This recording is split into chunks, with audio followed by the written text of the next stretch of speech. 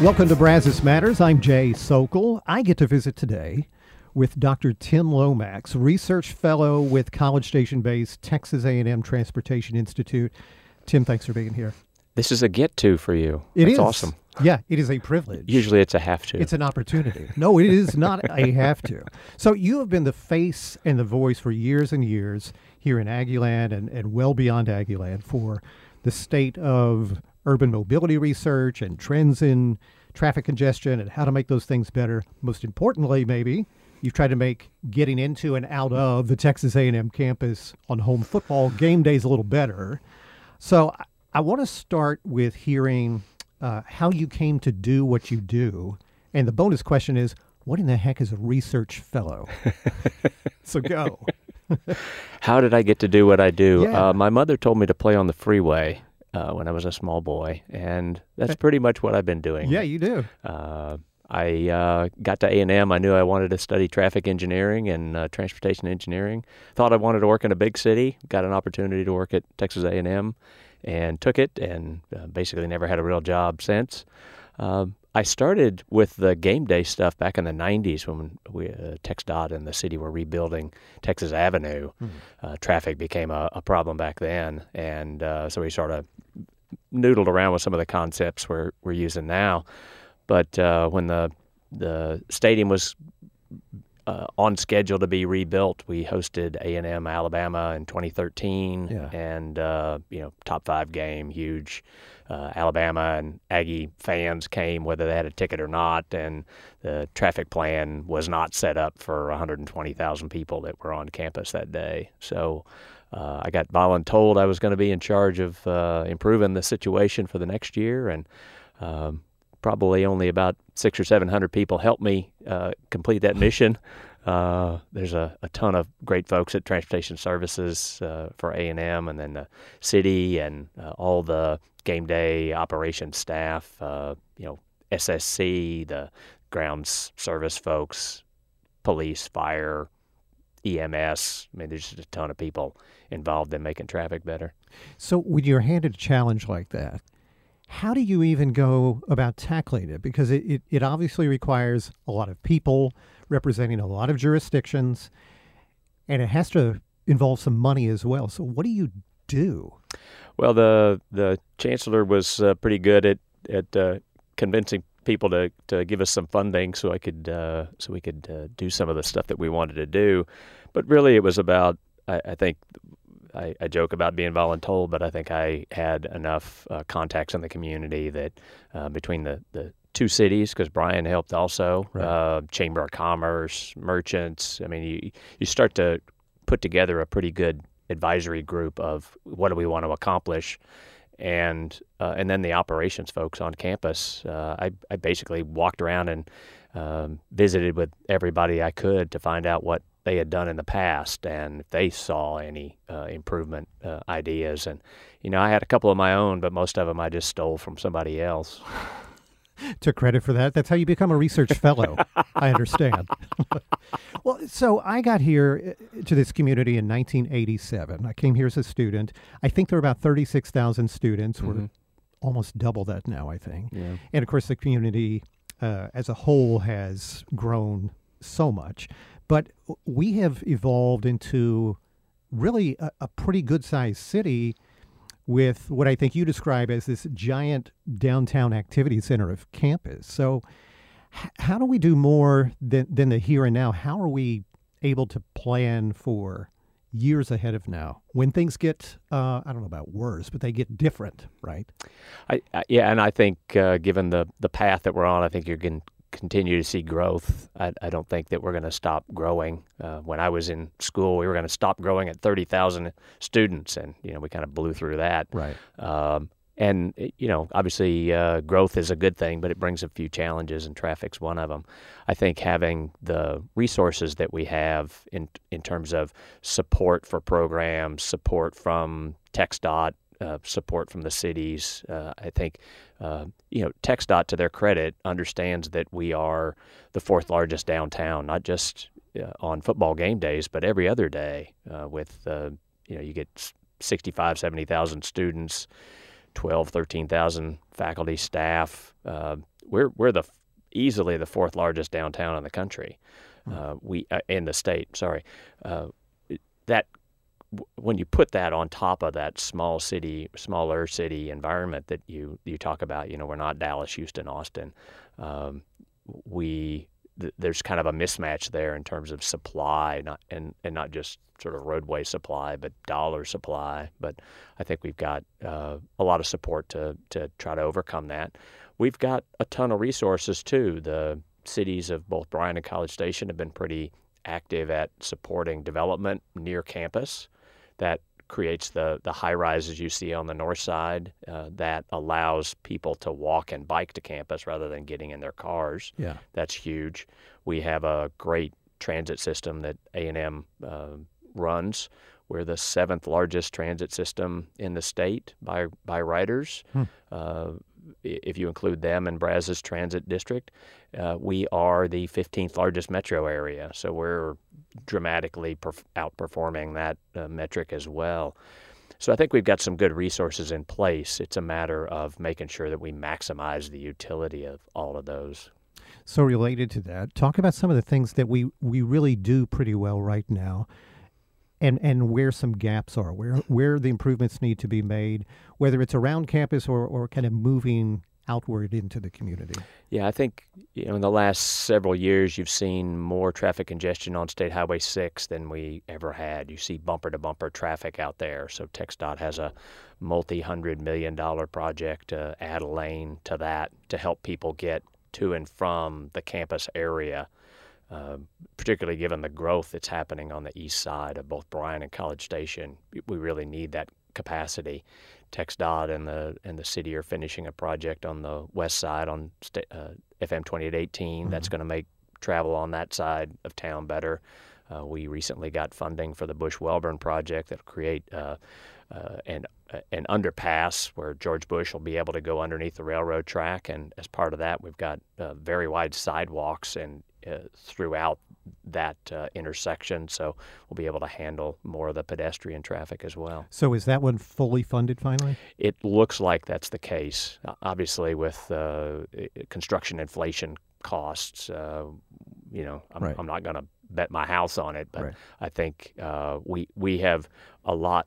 We have a lot of the funding. We have a lot of support for the project. I think maybe if we need some more money, we should be in good shape to find that. So stopping on that particular project for a second, it seems like, and I could be wrong, that there were a couple options, that there could be an 18-month construction period where we just plow ahead and deal with the consequences, or it could stretch over maybe 2 years. Is that still a couple of the right scenarios, or no? I think the idea that we're shopping around based on comments that we got, the Texas A&M Transportation Institute was hired by TxDOT to go out into the community back about 4 or 5 years ago and talk to people about what they wanted, what their concerns were, what their ideas were. We got 4,100 survey responses. That's huge.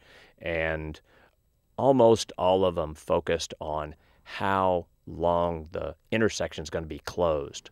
So it wasn't so much how long are we going to see orange barrels as it was how long are we going to have to drive around this giant hole in the ground. Yeah. And so there's a process that could be done. If you go out there and look, there's a lot of empty space on the east side. We could essentially build most of the east side of the intersection, or a lot of the east side of the intersection, without doing anything to the existing traffic. And then we could move Welborn Road over to that, to sort of be adjacent to that east side, and build a bunch of the west side between the railroad track and where the existing the interchange would be.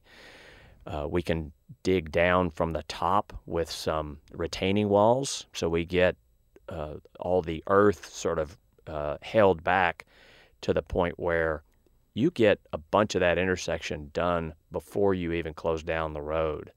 And then once you close it down, let's say the Monday after the last home football game, and you start digging away, you will have also moved as many utilities out of the way as you can. So really all you're doing is digging away 330,000 cubic yards of dirt, which is a bunch of dirt, but it simplifies the process and might and I think gives us a chance to have that completed during that period between last home football game and first day of class the next time. Has there been a year that's identified as when this could get started? TxDOT is looking at 2025 or 2026 as the start of the construction. Okay. That might be the start of that. Let's build everything we can without closing the intersection down. So the actual closing of the intersection might be in 26 or 27, for example. That would have to That's be... still, these are still concepts that we're working on, but there's some smarter engineers than I am working on the actual details, but that seems to be a concept that would have to be one of the most disruptive projects with the greater good on the other side of it. But holy cow. We were very heartened when we went into the community, and particularly the South Side neighborhood that's just adjacent to the intersection. They're going to be affected. The sentiment we got from that group was, this is a 75-year project. Mm-hmm. This is a game changer, if you will. I don't like that phrase, but we understand the importance of this project. We just want it to happen in a way that doesn't, unduly harm us. We're willing to kind of take our share and a little bit more, but so there's a process that we're going to, I think, work through with that community to see what we can do about reducing the cut-through traffic. Yeah. People that would come north on Welborn Road and take a ride on Luther and wander around through the streets to get to campus. If you think about it, we're going to have 2818 rebuilt, so we can shove a bunch of traffic that way. Right. There's some other street changes we can do, but we could also do things like change up where some of the parking is. Right now, most of the commuter student parking is around Reed Arena on West Campus. We could maybe swap, and again, these are just concepts that we need to talk with folks about to make sure that everybody's comfortable with this, but we could swap some of that commuter parking with some of the dorm parking on the East Campus so that people coming from the apartments on the east side of Texas Avenue could drive in and park near the golf course, for example, somewhere. Right. To do almost anything to cut down on that trip across the railroad tracks that's going to be the real heavily affected piece of road. So if you just tuned in, you're listening to Brazos Matters. Our guest is Texas A&M Transportation Institute Research Fellow, Dr. Tim Lomax. So the latest top 10 congested roads in Texas list was recently released, and with what I imagine were pretty predictable results. So we already have these pain points, relatively speaking, here in Brazos County, and we've touched on this a little bit. But as you look into the future, what can be done now to kind of keep us off of that awful list as we continue to grow? Yeah, I think the things that we're doing are good. We have a vibrant transit system, and we have a lot of bicycle pedestrian folks. I think something like 40% of trips to campus by students are by some mode other than driving alone in their car. Which is great. Which is awesome. Typical number in Houston or Dallas, that number is like 10%, maybe 5% into some of the big activity centers. So I think there's some other ways that we can think about doing that. We can add some transit, maybe get some more transit into the community for faculty and staff to ride. Typically, all the transit is student consumed now. I think we could generate some more ridership into some of the neighborhoods. I think again, the city of College Station is creating these big blocks of student apartments that make for a really good transit network. For example, down Jones Butler, Penberthy, Jones Butler, and on to Holloman, that whole link will be a really nice run for some sort of a high capacity transit system. That because there aren't traffic signals along most of that route, and because there's so much ridership potential, I think we could continue to see a growth in the transit ridership. But are you talking about growth in the existing A&M transit system? Yes. Oh, okay. Yeah. Okay. I think having One of the things that everybody could do, if there's one thing that could come out of this discussion, it would be when you leave before you leave your house, check your traffic. If you ask your friends in Houston, Dallas, Austin, San Antonio, Fort Worth, they check their traffic before they go somewhere. Sure. Around here, there just really isn't that kind of culture. And so you see people sort of driving into a traffic jam that's been there for a while, and they wonder why they're stuck. It may be that they don't have a good way around it, but at least if they were driving into it, they would be less frustrated. I think there's some benefits that we can get from some of the signal timing technology that's out there that is more responsive, more rapidly responsive. If you think about our demand pattern, especially around campus, we've got like 10 or 12 peak hours, rush hours. Every time class changes, traffic ramps up really quickly. It stays high for a little while and then goes back down. Yeah. The typical signal system takes 10 or 15 minutes to kind of fully adapt to that. Well, by the time the signals have changed, the traffic's gone away. So I think we've got some benefits from that. You say that kind of makes me laugh because then you complicate things with a train going right through the community, and that affects the signal timing, right? On just about every corridor we have. Yep. So we're in a very unique position in this community, and so that brings me to: are there basic elements that are needed, whether in this community or any other, for efficient traffic management? Because I know there's special things required for us because of who we are and what we have here. But what are the basic elements needed to keep things moving well? I think they start with, if I sort of organize these, they sort of start at home. Check your traffic before you leave. Think about some other mode. If you live close to wherever you're going, think about walking or biking.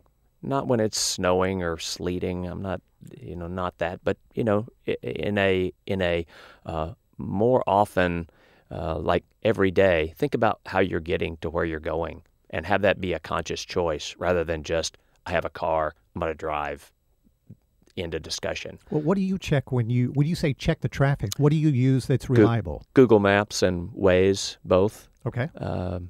And also if I'm going to an event like A&M football game, check the websites that have the information about parking and traffic. What are they or we doing to help people get to where they're going and then where they're leaving? Every football game day, I stand near the street and you can see at intersections people are leaning out their window. Hey, where can I park? You came to an event with 120,000 people and you're just now thinking about where you're going to park? Right. Feel like you got to own some of that problem. That's not because there is a ton of information typically if you go to someplace. So starting at home, think about where you're going, what you're doing, how you're going to get there. And then inside the neighborhoods, there's in many neighborhoods in College Station, there's a nice path trail that you can walk or bike on. Once you get to the city streets, now you're into the city traffic signal system. Again, I think there's some efficiencies we can get out of that system. We have a very good system, and we have in both Bryan and College Station, we do a very good job of retiming the signals. So it's about maintenance. When you get onto the highways, the additional lane that we're going to get on State Highway 6 and the improvements we're getting on 2818 are going to be helpful. William Joel Bryan is being rebuilt in Bryan, and they're going to redo Texas Avenue to make that more of a median. The street will have medians, so you'll have turn lanes, designated places for people to turn, which not only helps the traffic flow, it's also much safer. You have some predictability with where the traffic is coming from. That's another element that big cities have that we don't really have, the crash response. Many big cities have a dedicated force of combination of tow trucks and safety officers who show up on a crash scene as fast as they can, and they help get the crash out of the way. We have a steer it, clear it law in Texas. If you in a minor crash, pull into a parking lot somewhere and trade information. Don't do it on the side of the road. That's not a very safe place to do it.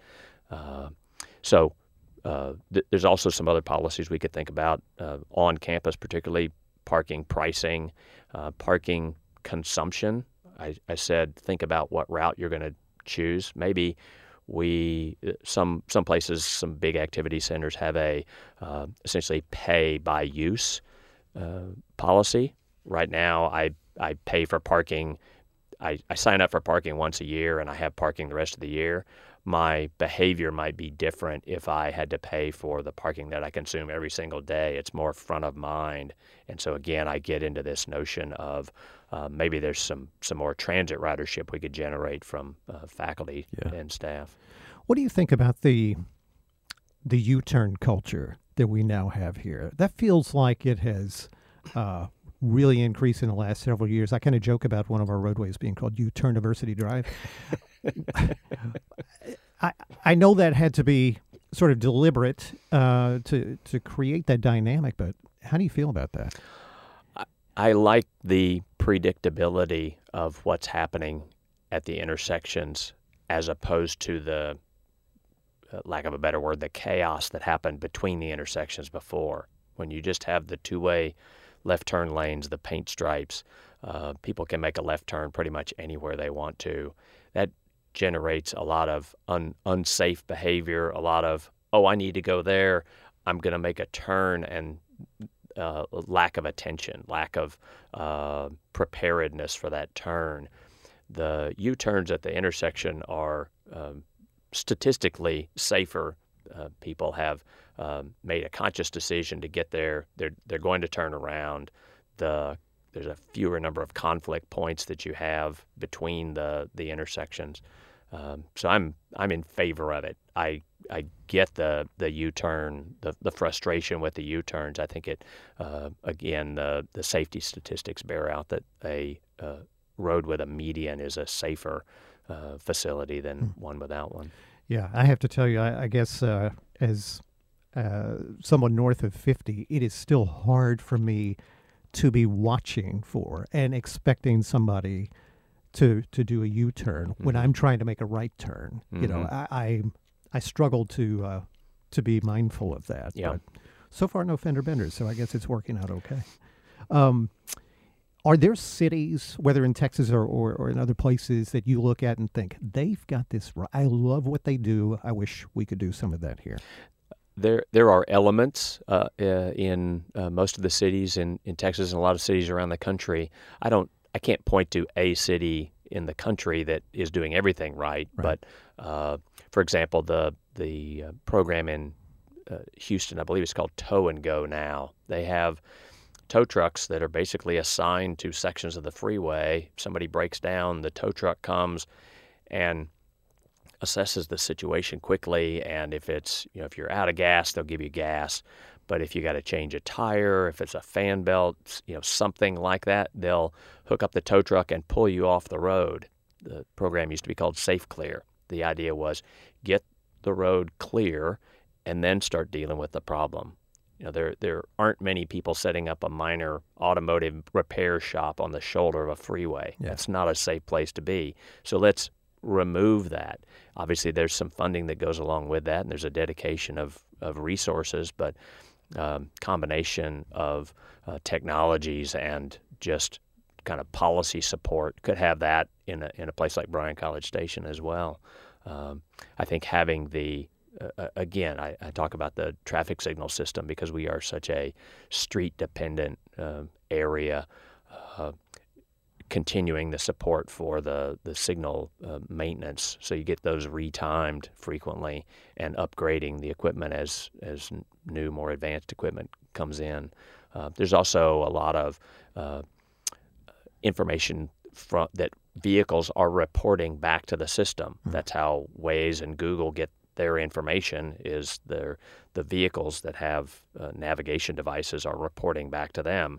So they're hearing about what's going on the roadway system. You can use that information to more efficiently, more rapidly adjust to what's happening with the traffic. We use that on game days to figure out kind of where the traffic's coming from, what's happening, where are the bottlenecks. Right. Right. that kind of stuff.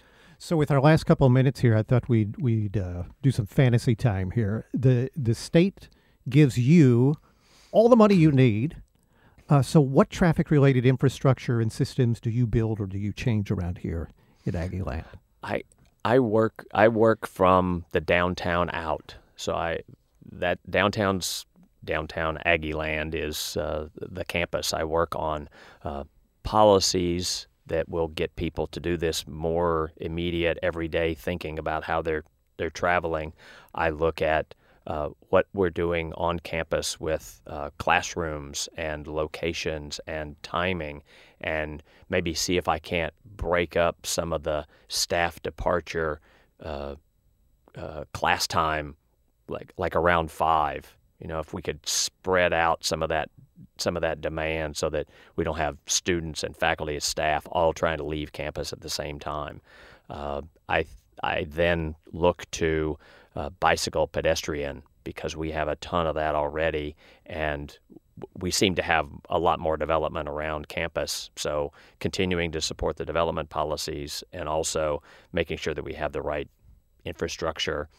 And then I start looking for, are there widening opportunities? Are there ways that we can get more connections into areas so we're not focusing quite so much traffic on a particular area? For example, if you look at the area south of 2818 along Holloman, you can come out of that area on Holloman or, right now, Kane Road, Rock Prairie. They're going to put a connection through Deacon. But if we could get another connection from there, sort of through the airport, or maybe connecting to Luther Drive or George Bush, somehow to get another route out of there so they're not concentrating the demand quite so much. I thought you were going to say double-decker University Drive. I mean, something like really far out, spacey, and that sort of thing. I would love to have some pedestrian underpasses along University Drive like we do on Wellman Road. No doubt. Add me to that. You have been wonderful to come in here and I talk. appreciate your low standards of wonderful. Well, yes, I have them here just for you. No, thank you so much, Dr. Tim Lomax. Appreciate the talk, and thank you for all you've done for improving mobility in Aggieland and beyond. It's been a joy. It really has. Brazos Matters is a production of Aggieland's Public Radio, 90.9 KAMU FM. We are a member of Texas A&M University's Division of Marketing and Communications. Our show is engineered by Matt Dittman. You can learn more about us at kamu.tamu.edu/radio.